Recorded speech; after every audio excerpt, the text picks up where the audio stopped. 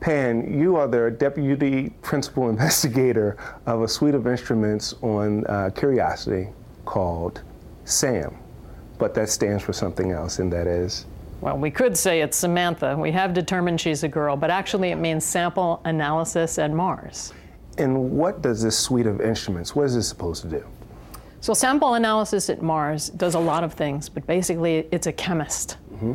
And the suite measures gases only. But it has the capability to take solid samples, ingest them through a little inlet funnel, put them in a cup, move that cup over to an oven, and heat that stuff up. And then it becomes a gas. And when stuff becomes a gas, we can analyze it and determine what its chemical content is. We can learn a lot about Mars by looking at its materials. We can learn what the chemical potential is at the surface. And by that I mean, what kind of chemistry can happen? The reason why we want to ask that question is because that potential will tell us whether or not Mars could ever have supported life. And in fact, it tells us a lot about what sorts of resources might be available should humans decide to go to Mars. It's a long trip, and if we have to take all the fuel we need to get there, plus all the fuel we need to get back, it's going to be very difficult. So once we're able to assess the inventory of usable resources on the Martian surface, it has huge implications for human travel. But beyond that, we have to understand the physical environment of Mars, because Mars receives a lot more radiation coming in than does the Earth, because it lost its protective magnetosphere. So the kinds of radiation that attacks the Martian surface, while it wouldn't harm us on Earth, could be devastating to humans on Mars. So we have to learn what materials are there to help us protect ourselves once we go. Mike, tell me a little bit about what you expect to learn from Curiosity if it lands and everything is successful. Well, Blair, I think this is one of the most exciting missions we've had to Mars since Viking back in '76. In fact, it's the very first one we could say is related to astrobiology, the search for life on Mars. In this case, not really searching for life itself. They're looking for evidence that maybe habitable conditions existed on the planet when it was young. For those of us who are interested in the atmosphere of Mars and trace gases that could be the product of life, we're very excited by the tunable laser spectrometer, which is on board one of the instruments, the SAM instrument, on the MSL lander. Now, you didn't develop SAM, but you're a scientist basically chomping at the bit, if you will, to get the data back from SAM. Well, the thing that defines scientists is curiosity. And not just curiosity, the lander, but I mean the fact that we always want to know why. How do these things happen? What's going on? Well, what does that mean? And so on. And so for me, the Curiosity lander is aptly named because we want to know. Did Mars ever have life present? Was it habitable in its early history? And SAM and MSL, some of the other instruments as well, will tell us some of the answers we need to know. So what kind of things do you think SAM will tell you about Mars, both the atmosphere and or the geology, if you will? Well, let's start with the atmosphere.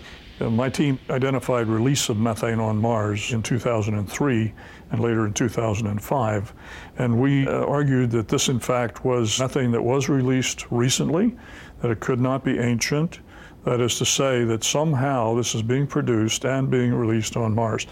On that instrument on SAM, called the tunable laser spectrometer, it will have the capability to measure methane as a function of time. And so if they see just a low level initially, maybe if there's a release somewhere else on the planet, they'll see a burst, an increase, and then a slow decay as that methane gets diffused, and maybe a little later another burst, and then there's another slow decay.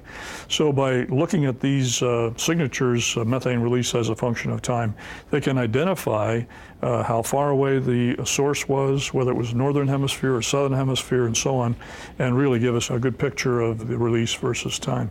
Why is methane so important to find on Mars, or why is that something you're interested in? The reason is it shouldn't be there unless it's being produced and released now, because the atmosphere of Mars is primarily carbon dioxide, which can oxidize the methane and convert it to other forms, initially methanol and formaldehyde, and finally CO and CO2 again. So when you see this methane on Mars, then we'll know that this methane was released very recently. And if we see a burst of methane with a decay, then we can see the burst and then maybe a long decay. We can measure how rapidly it was released and how rapidly it's destroyed or diffused as it moves through the atmosphere. And by the way, even a negative measurement is important, because if we don't see methane, that would then say, well, maybe what my team saw a few years ago was one-off. That is, it happened once and isn't going to happen again for a long time. So we think the negative would also be very important. We don't really know the complete inventory of materials on Mars. Every time we've gone to Mars, whether it's in an orbital mission or on the surface, we learn something about the materials. But Mars Science Laboratory is the first mission that is sending a complete mineral identification kit. It's a powder X-ray diffractometer called CheMin. And what that does is it uses an X-ray beam to actually diffract against the layers that make up atoms of specific minerals, and it tells you precisely what the minerals are. That's going to be amazing. And then you couple that together with our instrument suite, the SAM suite, which can look at the chemistry in those minerals, because when you have a mineral, it can have a sort of type of chemistry, a desired chemistry. We call that stoichiometry. Stoichiometry? Stoichiometry. You take this type of atom here and you put this type of atom there and you make this kind of structure, and that's the mineral. But nature likes to confound us a little bit and can substitute sometimes one atom for another. So knowing which atoms have substituted for others is very important. It could tell us something about the thermal history or the pressure. So as we look at the precise mineral identification from CheMin, and then we look at its chemistry from SAM, we learn a lot about that mineral's history. And because we can directly inhale atmosphere, we can sniff the present air and compare it with trapped samples of ancient atmosphere and learn something about the evolution of the atmosphere. And that's kind of cool. Will we learn enough to actually begin to think seriously about a human mission to Mars? We will, of course. And in particular, if you really want to think of long human presence on Mars, that is more than just going there for a week or two or a month and then returning, then you have to develop knowledge of where the assets and resources are on the planet that humans could actually use. And so we think that there is a great deal of water ice below the surface of Mars. And so this is a very important question, is to identify where that water ice is and where it might be accessible. And one way of doing that is to look for active release of water vapor from these putative vents. If you find those and you can identify some that repeat annually on Mars, then you can say, okay, it looks like there's a subsurface aquifer here, and with the proper drilling equipment and so forth, purification and so on, one could imagine extracting significant water over. Setting up shop. Yeah, exactly right. And then beyond that, we know that there's abundant carbon dioxide on Mars. You can make things from organic chemicals if you know where they are. So you can have the basic materials in order to create compounds that algae and other living creatures can use to create foodstuffs and proteins that humans can eventually consume. This is a challenging long-term enterprise. It's not something you do overnight. We're going to learn a lot, but we could come away with more questions than answers at the end of it. But be that as it may, Mars Science Laboratory is absolutely the most capable laboratory that's ever been to another planet. And not only the array of instruments and how they work together, but the enabling technology that supports it will allow us to make measurements all through the year, through every season, at day and at nighttime. We couldn't do that with solar panels.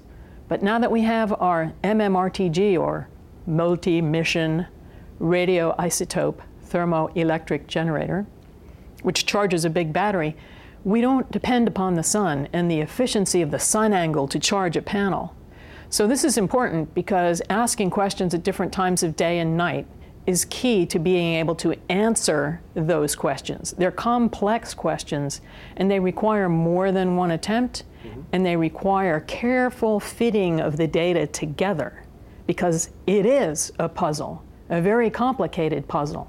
And it could turn out to be even more complicated than we might have imagined, But by repeatedly asking questions, and asking a variety of questions, and getting independent and corroborative answers from all the pieces of our very sophisticated payload, I think we have a good shot at making some very significant progress to understanding Mars.